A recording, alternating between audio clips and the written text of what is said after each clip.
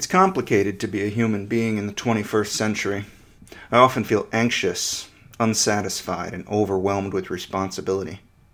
In such times I long for a return to the lifestyle and environment of my ancestors.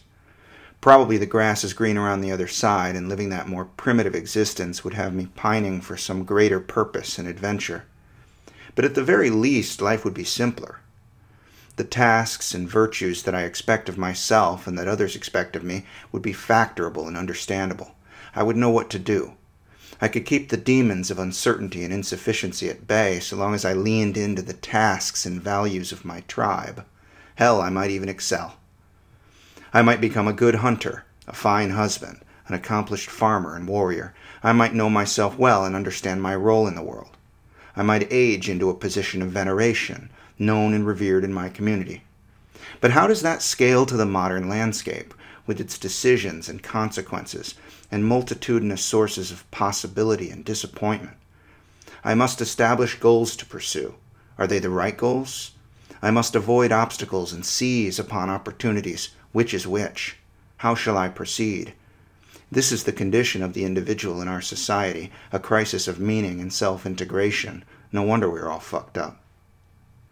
In Episode 8, I discussed the topic of qualitative experiences with regard to value. In that episode, I said, there is a dimension along which qualitative experiences, along which qualia can vary widely. It's easy enough to make a list of our favorite and least favorite kinds of experiences, and at the foundation of those kinds of experiences are implicit or explicit goals. If I list some unpleasant qualia, there are those of a perceptual nature, the sensations of pain, which can be experienced to varying degrees of intensity, and flavors like burning or dull ache or sharp sting. These sensory kinds of pain must occur in association with topographical maps related to body representation. And notably, pains like these can be especially salient and specific. Related to pain are sensations like pernicious itchiness. In all of these cases, the capability to prevent or relieve the suffering is such that one would be strongly compelled to do so. I went on in that episode to consider different kinds of pain and suffering and to contrast them with different flavors of pleasure and satisfaction. I described how built-in motivational systems utilize the valence of qualia to manipulate us into acting in the interest of our evolved nature, the implicit goals that underlie our behaviors. In this episode, I would like to go in a somewhat different and more speculative direction.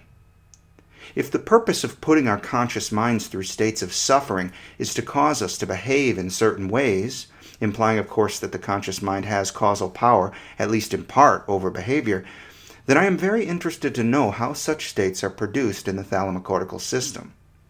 I have many times made the claim that conscious contents are meaningful, and according to my theoretical framework, the TICL, they are meaningful because the subsystems which give rise to the contents occur on an ordered architecture as part of an overall system.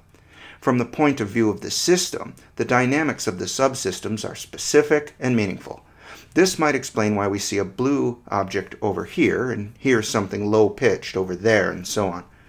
The sounds and sights are represented in the brain on topographical maps that produce the sense of space and time within which the contents appear and change and disappear. But given this idea, it is not at all obvious how something could occur in the landscape of consciousness having a negative valence. How does the brain produce the meaning pain? I am not referring to the concept of pain or the syntactic label pain, but the actual quality of suffering, the semantic phenomenon that occurs in each of us under such conditions. Suppose you were an engineer producing advanced artificially intelligent beings. Allow that neuroscience has advanced to the point that we understand the mechanisms which produce conscious experiences. Engineers can therefore construct conscious beings using non-biological hardware by arranging it into causal structures in a brain-like architecture. The hardware is ordered so as to produce phenomenal contents that exist and have meaning from the point of view of the AI being. Topographical maps and such enable the AI being to appreciate space and time and have a body representation and all the rest. Now suppose that you want it to hurt that AI being. You want to cause that being to suffer pain in accordance with certain kinds of insults to its body, for example. Clearly, we see that such pains are adaptive in animals like us because the implicit goal of avoiding and remedying injury is critical to our survival. Likewise, we don't want our expensive AI robot to merrily go about doing anything that damages it. The answer must not be some algorithm or set of algorithms that control the behavior of the AI being. That is cheating. After all, this is a conscious and willful being we are engineering, not an automaton. How can we cause it to experience pain? We know pain from the phenomenal side. We know what it is like. Furthermore, we know some of the peripheral and central nervous system structures involved. But keep in mind, pain receptors, just like any other receptors on the body, are just sending action potentials up to target networks in the brain. They are not mechanistically different than any other receptor systems. They are not special. So the important mechanistic effects that underlie painful experiences must be occurring in the brain. My curiosity, then, is about what happens in the brain networks that causes emergent phenomenal pain. Back in the episode on value, I cataloged some varieties of human suffering, which is to say, qualia which exhibit a negative valence. We can start with the bodily pains that attend illness or injury of one kind or another: aching pain, stinging pain, burning pain, freezing pain, and so on. Generally, such sensations are experienced as occurring on the body map at some particular location. Despite the fact that all of these sensations are necessarily occurring somewhere in the cerebral cortex, they are actually experienced as occurring in space, out on the extremity which has recently sustained some insult, for example. Psychological distresses of different types seem at least analogous to the bodily pains. These modes of suffering often have an emotional dimension: annoyance, frustration, fear, grief, melancholy, shame, anxiety. I could further divide the object of these feelings into self and other. Of course, the feeling itself is occurring in the conscious mind of the individual having the experience, but we can see that annoyance and frustration might be directed at some obstacle, human or otherwise. I have seen children become enraged and commence to yell and assault a perfectly inanimate object for its failure to comply with a child's project. In such a moment of rage, the child even assigns agency to the object of her wrath and insists that the thing is acting purposely to thwart her. If this observation is at all generalizable, anger seems to be the emotional state that makes one hostile and prepared for violence, presumably in order to overcome certain kinds of threatening obstacles to our goals. So these feelings of suffering have an external object. In contrast, shame and depression are in a sense self-directed feelings. The object of the antagonism is the self, or perhaps some aspect of the self. The obstacle is internal. Noxious stimuli activate receptors on the skin and deep tissues called nociceptors. There are thermal nociceptors, mechanical nociceptors, and polymodal nociceptors, which are activated by high-density mechanical, thermal, or chemical stimuli. Immediate sharp pain is carried by myelinated axons, which carry fast signals to the central nervous system. A second, slower aspect of pain coming from polymodal nociceptors results from slower signaling that is carried by non-myelinated C fibers. The major direct or indirect targets of these signals are in the thalamus, which relays them to the somatosensory cortex and association cortices. Do qualia of a negative valence have something mechanistic in common? Perceptual qualia tend to be emergent from network activities of a topographical arrangement.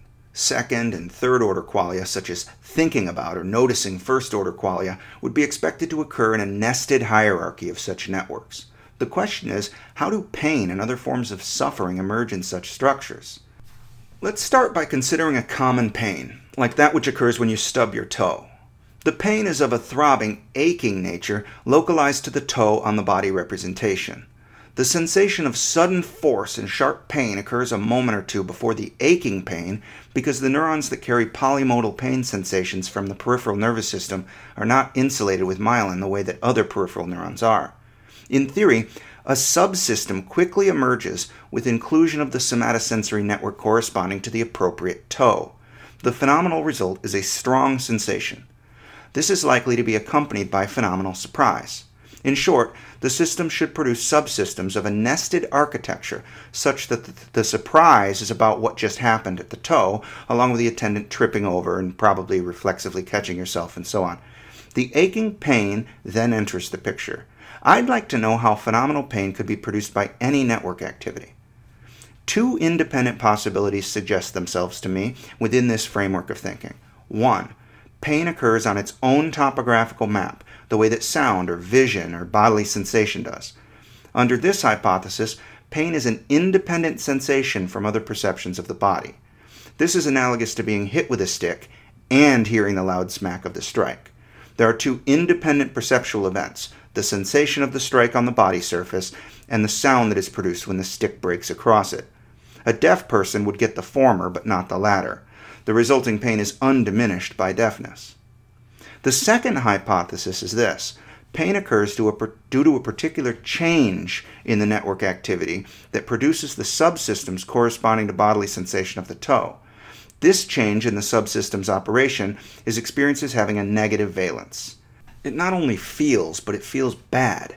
Since the signals coming from nociceptors target at least in part the same somatosensory locations as non-nociceptive signals, in this case the area representing the toe, my second hypothesis is more likely.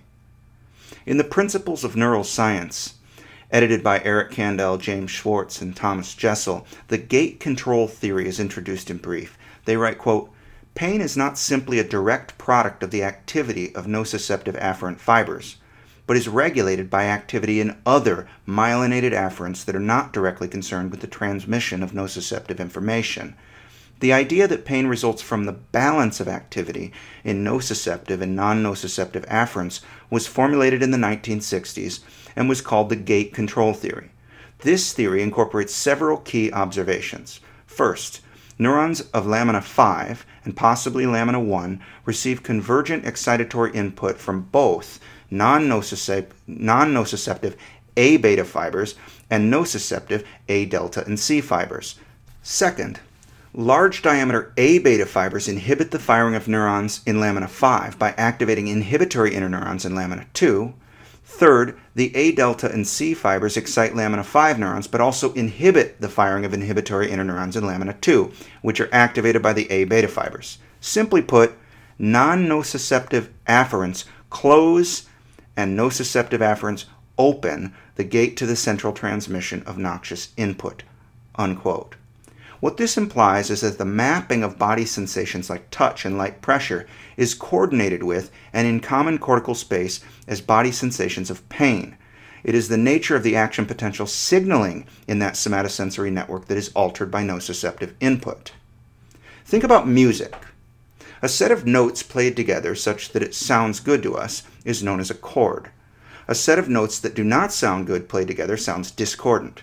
We prefer the former and dislike the sound of discordance. Most importantly, the notes that sound good together do so for a reason. There is nothing arbitrary about it. A note has a particular frequency. For example, the open third string on a guitar plays a G note at 196 Hz.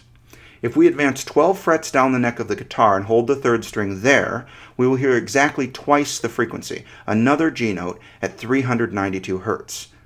This is an octave. The ratio is simply 2-to-1. What makes different notes sound good together? The answer is particular ratios between their frequencies. A fifth is 3-to-2. A major third is 5-to-4. For a G chord, the root note is G.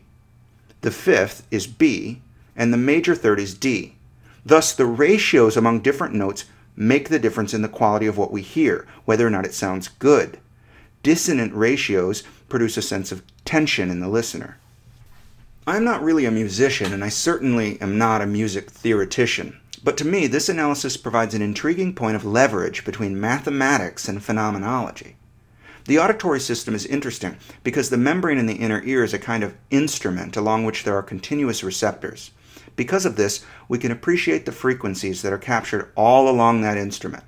If this information is passed to the thalamus and auditory cortex in such a way that the frequencies of sound lead to action potential frequencies that carry the same ratios, then it might be the ratios themselves which lead to pleasant or unpleasant auditory experiences. In line with the TICL framework, a scenario is suggested in which a 3-note G chord is heard. There might be 3 separate subsystems that occur in the auditory and associated cortex, one corresponding to each of the notes, G, B, and D. In addition, these 3 subsystems might be nested within a 4th, larger subsystem which encompasses them. If something like this is occurring, the individual contents of consciousness arising from each of these subsystems form a geometric arrangement that is appreciable as pleasant to hear because the relationships among them are simple mathematical ratios. Complex mathematical ratios, which cannot be factored to simpler ones, might be confusing and unpleasant. This could explain the tension that is felt when discordant notes are played. In the case of 3 discordant notes played together, 3 independent subsystems would occur in the cortex, but a 4th greater subsystem encompassing the first 3 would be unwieldy and confusing. From the point of view of the system, this input is disturbing and unpleasant. Let us now return to our stubbed toe. A sudden force impinging upon the receptors of the toe could lead to the formation of a subsystem in the somatosensory cortical area associated with the toe, producing a strong sensation of sharp force on that part of the body representation. In the context of the larger body representation, this new event is a specific note of discordance within an otherwise harmonious background. In accordance with the gate control theory, if the gate is open, it allows the discordance corresponding to the toe's somatosensory network to ring out and disturb the symphony of our nested body representation. The ratios between different firing behaviors in adjacent baseline networks are simple and understandable. The new subsystemic firing that results from the stubbed toe stimulus is mathematically unfactorable and painful. I recognize that this speculation is incomplete and likely incorrect, but it seems to me that something which has its foundation in physics and is describable in mathematical terms must account for the existence of pain. We know that action potentials are the means by which signals from the body get into the thalamocortical system. Frequency of action potentials is a major communication method between neurons. Their signals are not merely binary, fire or do not fire, but made analog in that the number of action potentials fired increases their influence upon downstream neurons. Networks of neuronal elements, each firing in this way, account one way or another for the contents of consciousness. But how about the ratios of firing frequencies within one network and another?